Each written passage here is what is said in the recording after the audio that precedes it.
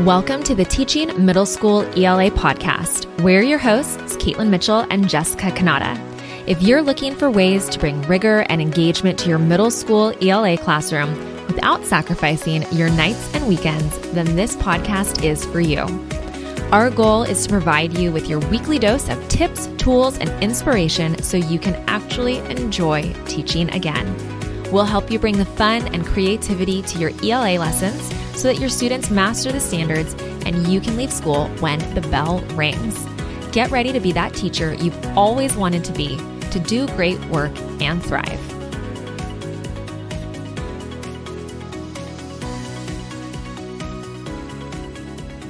All right, we're going to talk about one of my least favorite things in the entire world. It makes me laugh so hard. She literally was like, oh man, I hate this, but in a good way. Like, this is a good discussion. Totally. I think it's great too. So we're going to talk about literature circles, and we're going to talk about that they're pointless, quite frankly, unless you're doing these three things. So even with these three things, I still don't love literature circles. I'm still not a fan for a lot of reasons. And we can maybe have a whole other podcast episode about that some other time. But we know a lot of you do literature circles, and we want to be able to support you to make sure that your literature circles are really relevant, are really meeting the mark, are making sure that their standards align, helping our students elevate them to the next level. So that's why we put this podcast episode together for you. I still feel the way that I do about them, and we still get to help you. So it's a win-win. It's a both and. It's not an either or. So I want you to think about, one of your favorite things as a teacher. And for me, it was absolutely just hearing my students talking about books, talking about the literature that we're reading, or talking about their independent texts that they're sharing with one another, or whatever it is, right? Just those conversations that are authentic, that are real, that they're having about books, about reading, about concepts from our books. Like, it's so, so special as a teacher.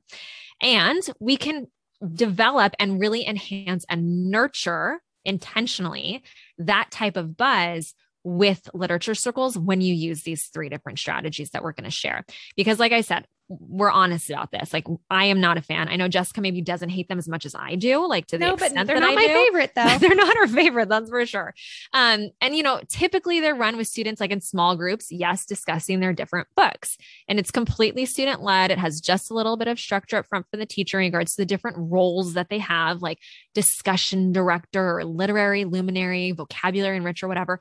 And again, I'm not passing judgment. I'm just saying I don't particularly like this approach, because these roles that seem to be so prominent with literature circles, they, in our mind, ultimately like weaken the level of critical analysis that's possible with an effective literature circle. So if you are doing this, we're not judging you. And if you're doing this, we suggest, like, what if we took a step back and thought about, how could I elevate it a little bit more? How could I make a little change here and there? And how can I really think about what I'm doing and its purpose and its intention? And is it actually serving that? And I think that's such a cool thing that we get to do as teachers, at least when I was in the classroom, that I think some of us don't do because this is like a whole interesting separate discussion. Like, as teachers, that's a part of our identity. Like, it's a huge part of our identity. Like, someone asks you, oh, like, who are you? I'm a teacher. You know what I mean? It's not even like I'm a mom, I'm a sister, or whatever. I'm an athlete, I'm a teacher. It was like so embedded in our identity. And so I think when we would have like principals come in and observe us, or we get negative feedback or constructive criticism, it's hard because it feels like an attack on us personally, because it's so embedded in our identity, as opposed to like, oh, this is just a part of who I am that I want to get better and improve upon. I was even working on something with my brother last night, and he was giving me like harsh feedback. He's like, are you just okay? Like a brother, right? Yeah. He's like, can I keep going? I was like, dude, lay it on me. Like, I do not take offense to anything. Like, I want to get better. And I think that is hard for us to do sometimes as teachers, because it's so embedded into who we are. So I think if we can create that separation, that teaching is not identity necessarily, it's just an aspect of what I do. And I want to improve what I do because we all want to be the best version of ourselves. I think that this is a great conversation for you to start to think about. If you are doing literature circles, what ways do you get to improve, and you get to think about your craft a little bit differently. So I want you to think about, if you're currently doing literature circles, if you've ever experienced, one of the following things. Have you had in your literature circles, the discussion is just completely surface level, like you're walking around, you're like, come on, are you serious right now? Right. Or a lot of your students are off task, right? And maybe you have just like those 1 to 2 students that are absolutely carrying the weight of the group, right? They're doing all of the work. Or then you have literature circles that drag on for weeks and weeks, right? And you're left wondering, gosh, could I have done something maybe a little bit better with my class time? Right.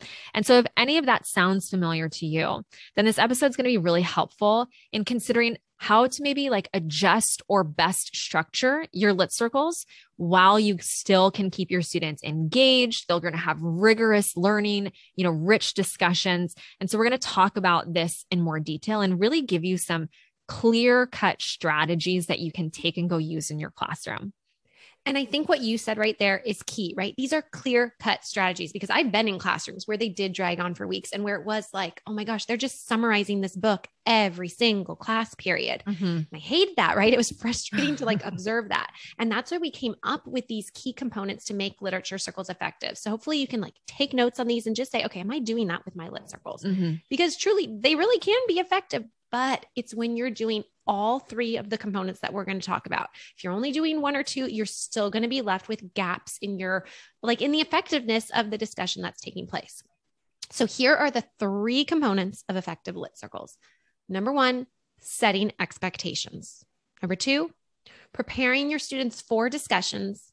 And number three, implementing standards-based activities to keep students focused and engaged in their conversations.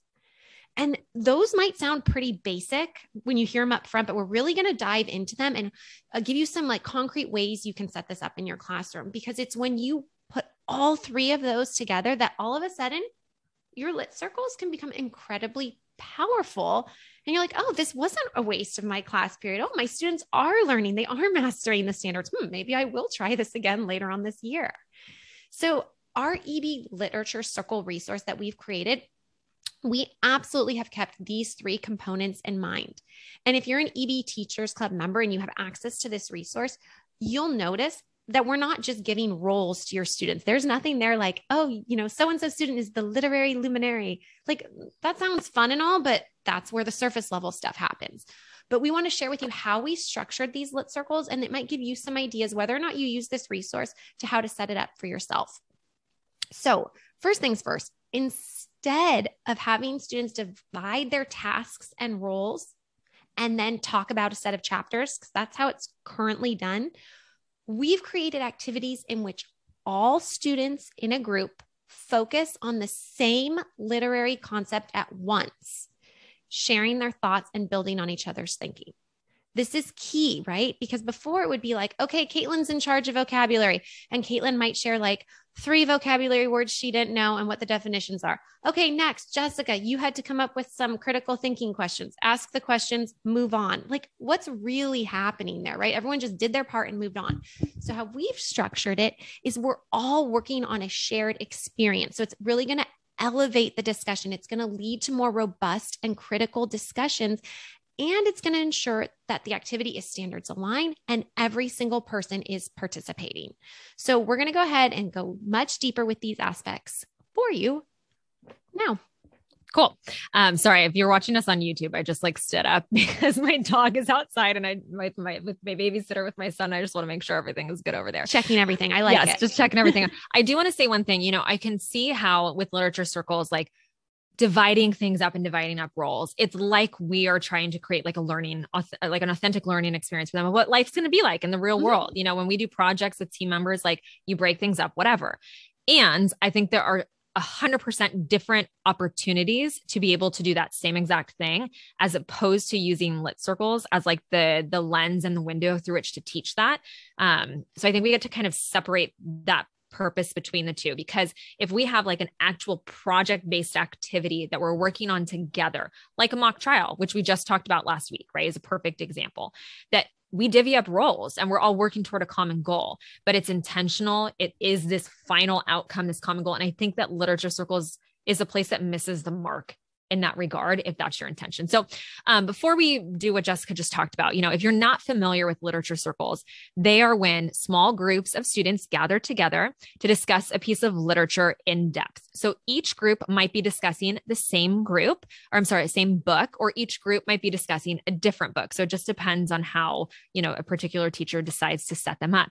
But no matter which way you are using literature circles in your class, it's really essential to incorporate those three elements that Jess talked about, right? Setting expectations, preparing students for the discussion, and implementing standards-based activities.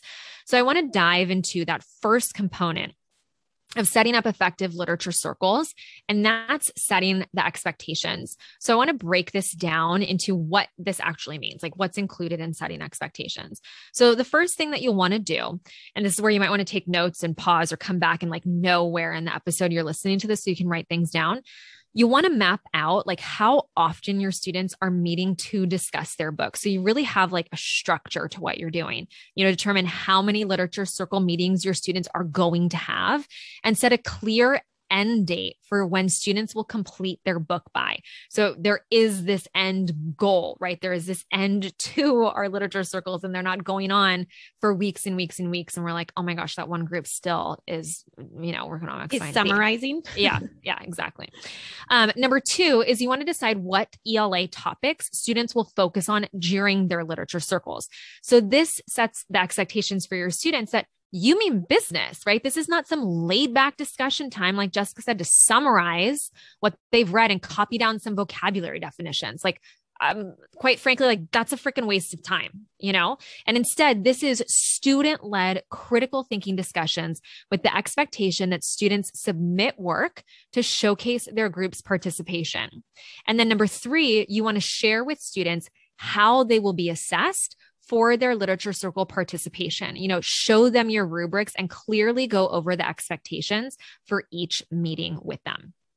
So if students are meeting, let's say twice a week to have their lit circle discussions, we need to prepare them for it. And that's component number two of setting up effective lit circles. So in lit circles we've seen in the past, often the biggest reason that they're not effective is because students, frankly, don't know what to discuss. So that's why they keep summarizing and they kind of ask these surface level questions, right? Yeah, maybe they're sharing a few unknown words and maybe you've given them a few guided questions to discuss, but they answer them quickly and they move on. And then it's the rest of the class period, they're like, sweet, this is a free period. And they start talking about anything else or doing homework for another class or whatever it is. And we don't want that. So to set the tone and show students what's expected of them during their lit circle discussions, it's essential to prepare them, right? So how do you prepare them? Well, one of the ways you can do this, and this is what we do with our Lit Circles resource, is we have a practice Lit Circle meeting. So this is truly practice and it's before the Lit Circles actually begin. So in this practice meeting, students aren't even going to discuss a book at all. Instead, the purpose of this initial meeting is for them to just kind of get acquainted with each other and practice having a discussion. So their goal, because that's what they're going to be doing with all their discussions, is sharing ideas, building on each other's thinking, considering multiple points of view, and then coming to a greater understanding. If that's their goal for all their lit circle discussions, we absolutely have to practice that with them, right? And we need to let them know that, look, during a lit circle discussion, you all don't have to agree on everything. It's okay to disagree, but how do we do that, politely and effectively, where everyone can walk away with a stronger and broader view of the topic, whether or not they agree with each other?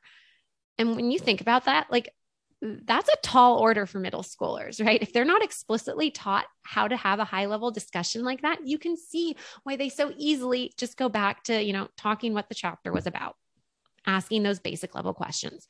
So in this practice lit circle discussion, we really set the expectations for students. We have them support their reasoning with evidence. We have them listen carefully to each other, and we discuss protocol for what to do, whether they agree or disagree.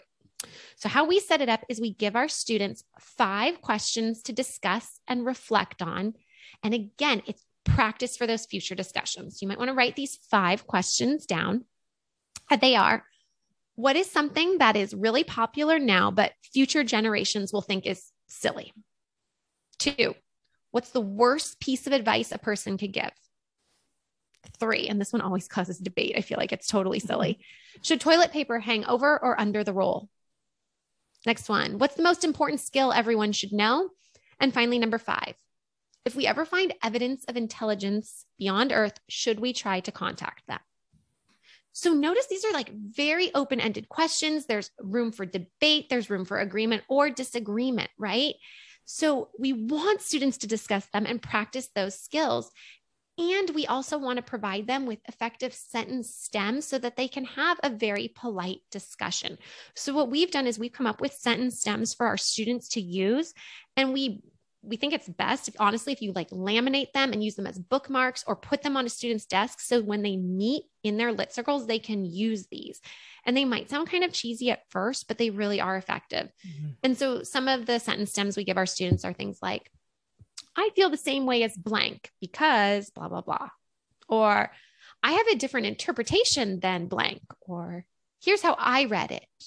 And also, I can see that about X, but I don't agree with Y because. So you'll see that it really helps students like focus their discussion.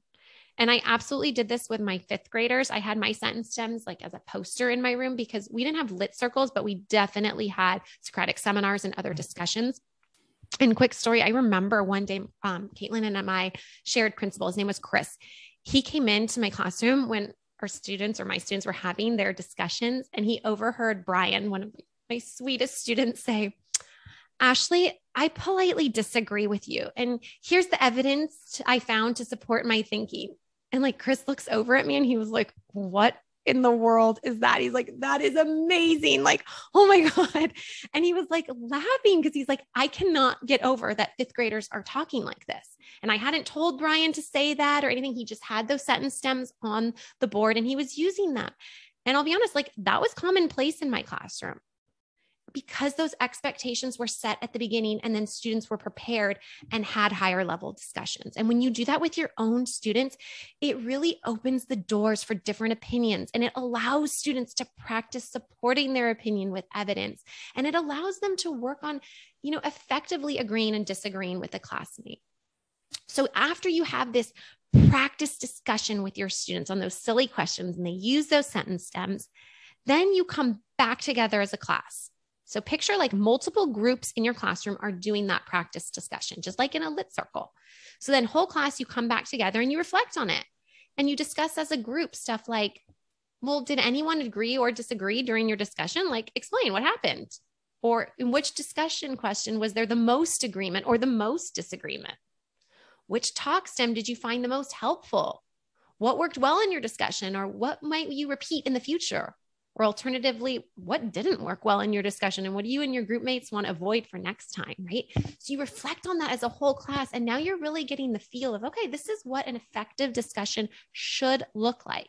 And after your students have done that practice discussion, then they're ready to start participating in like the real lit circle discussions that include those standards aligned activities that will really keep them focused, really keep them engaged. I love the whole practice discussion concept because I do the same thing with Socratic Seminar. And it's just like, it makes perfect sense, to be able to do this for our students with literature circles as well. So we're going to share with you now some of the activities in our EB resource that Jessica was mentioning so that you can, go ahead and create these on your own. If you're not interested in creating them on your own, they're also in our TPT store. We'll include the link for you in, I always forget the word, in the show notes. And then if you're an EB Teachers Club member, you can, of course, use one of your free coupon codes to grab these resources as well.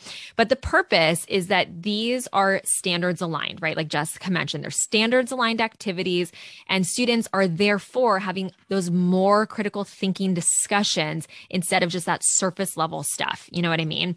A quick note that if you are an EB Teachers Club member, a lot of these activities in our literature circles are rinse and repeat activities, meaning you might already have them in like a different resource. And even if you've purchased on TPT, you might already have them in a different resource, but they've been modified specifically to fit a literature circle like moment, if you will, a literature circle like experience for our students. So let's go ahead and dive into some of these activities so you can start to see like, how can I incorporate this type of a concept? Could I do the same exact thing, etc. So the first activity, and I love this one, is a settings activity. So in this particular activity, students are going to draw how they picture the setting of their stories. So they're going to support then their visualizations with quotes from the text. So it's like they'll draw it, but then it's like they have to justify their artistic reasoning basically with evidence from the text. And that can be elevated even more and be even more standards aligned by adding questions for students to answer, such as, how does this setting shape the plot? Or how does this setting shape the characters? And in our most dangerous game resource, this is something that I did with my students when I was in the classroom.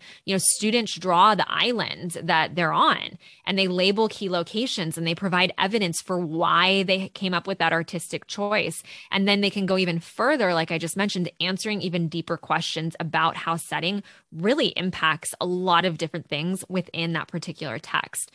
So a setting activity can be great to do as one of like the first literature circle activities and discussions for a book. And then students can revisit the discussion questions again toward the end of the book to see if their answers have changed. So it's really cool to come back to it as, their opinions and more information's garnered and they have these different discussions. Do they still feel the same way that they did at the beginning? I always love coming back to those types of discussions, like those first full circle things. Another activity that you can do is a characterization activity. So this activity begins with our what's going on in the mind of. It's like what, with the character, like what's the character thinking? And so I want you to think of this as like a template of a large profile of just a generic person, right? It's just like the profile of a head, essentially. And students choose a character from the book that their group is reading. And all of the students can choose the same character. They can be different, doesn't matter. And then they'll divide the profile into different sections. Like literally imagine someone's head in like the silhouette and like draw like boxes, right? And like, different sections of the head. And they'll add images or symbols or quotes to reflect that particular character. Then students after that will share their completed profiles with their group. They'll talk about why they drew particular things or chose specific quotes. They'll use evidence from the text that supports their position and their, again, artistic choices. So we get to like tie in a little bit more of that like artistry, right? And that creativity to these discussions, which I think is really cool for those students who are more creative in that regard with like art, with art and things like that. And so this literature circle discussion then gets to focus our students' discussions on those inner workings of significant characters from the novel. Like what a way to go deep with a character than to provide symbols, to provide imagery, to provide quotes, whatever it is about why that particular character is the way that they are. Love it. Okay, next activity you can do with your Lit Circle discussions is an author's craft activity. So with this, you have students write questions as if they're interviewing the author of the particular novel that their group is reading. And then group members take turns playing the interviewer and the author as they consider different choices the author made in their writing. So let's break this down. So like first part of the literature circle discussion, you might give your student a list of techniques that authors use in their writing. So these are things like word choice, dialogue, punctuation, sentence structure, dialect, figurative language, sound devices like alliteration or onomatopoeia, even sensory imagery. So students like have a list of those things, they discuss those things, and then they look through the text, whatever they've read up to at that point, the first 3 chapters or whatever it is, and they take note and they discuss instances of those in their particular text. So after students have considered those different types of choices that an author makes while crafting a novel, then they're ready to interview the author of their Lit Circle novel, or in this case, it's just their classmate, right? So students write 3 interview questions regarding the author's craft. And the questions they write should be really specific. You want them to reference page numbers. You want them to give direct quotes when possible, right? So I want to give you some sample ones so you kind of get an idea of what your students maybe should be asking. So they might write something like, on page 72, I noticed that you chose to have Diana whisper her question instead of say it more loudly. Can you explain your choice to do that? Or why'd you write this story in first person instead of third person? Or why did you start your novel with a flashback? What influenced your choice to focus on the topic of change in this novel? Or what was your purpose of using a simile to compare Joshua's town to a beehive on page 122? Notice they're specific, right? Students are going to really have to dig deep in the text to come up with answers for this. So if those are the questions that I came up with, I would then trade with my partner. So I might give them to Caitlin, and she would answer those questions as if she were the author. So she kind of has to make some inferences here. She has to go back in the text. So that's part of the Lit Circle. And if this is taking too long, you see your students, it's taking up a whole class period or whatever, you then extend it to the next Lit Circle meeting, and you have your students share their interviews. So I would read my questions, Caitlin would answer them, and then she would read her questions and I would answer them. And my whole Lit Circle group would be listening in on those interviews. So I love that, students are the ones coming up with the questions. They're still going back and finding evidence from the text. They're practicing their speaking and listening skills, like so many good things happening with that one activity. Awesome. I love it. I think that those are really helpful, like places to start too. You're like, yeah, you know what? I'm convinced I'm going to try something a little bit differently. Like start with those three. And you'll see, like, in these activities that we've shared with you, they all have students working on a particular standards aligned skill that allows their discussions to go deeper. We want to avoid just a summary. Yes, there's a time and place to teach summary, but that is not every time they're sitting in Lit Circles, right? And this way, everyone's accountable for their work, right? With these activities, that ensures that you don't just have one or two students who are doing all of the work while the others get by with like little participation. And that's not serving those students at all, right? These activities require input from all of your students. That results in more effective literature circles. And so we really hope that, after listening to this, that if you do choose to incorporate literature circles this year with your students, that you go back to and recall those three components of effective Lit Circles. Number one, set those expectations that we outlined for you. Number two, prepare your students for the discussions that they will have. And then number three, incorporate those standards-based activities to keep students focused and to keep them engaged in their conversations. So yeah, I think that's it. I mean, you kind of convinced me that they're not the worst thing in the world. Hey, but progress. I still don't like them. All right, you guys. Well, hopefully this is really helpful for you, as you incorporate literature circles into your classroom. And yeah, we're moving into October now, which is crazy. We've got some fun podcast episodes planned though. We'll be doing some like Halloween spooky short stories. I guess that'll make up for the fact that summer is over. Oh, but fall is so much fun. I don't like fall at all. Oh, I love it. I know you do. It's so funny. Summer is like, my favorite thing in the whole wide world. If I could just live somewhere where it's summer all the time, I would be very happy. You could move closer to me. Not a chance. No, it has to be somewhere in California. I try. All right, you guys, thank you so much for joining us this week, and we will see you next week on the podcast. Bye, everybody.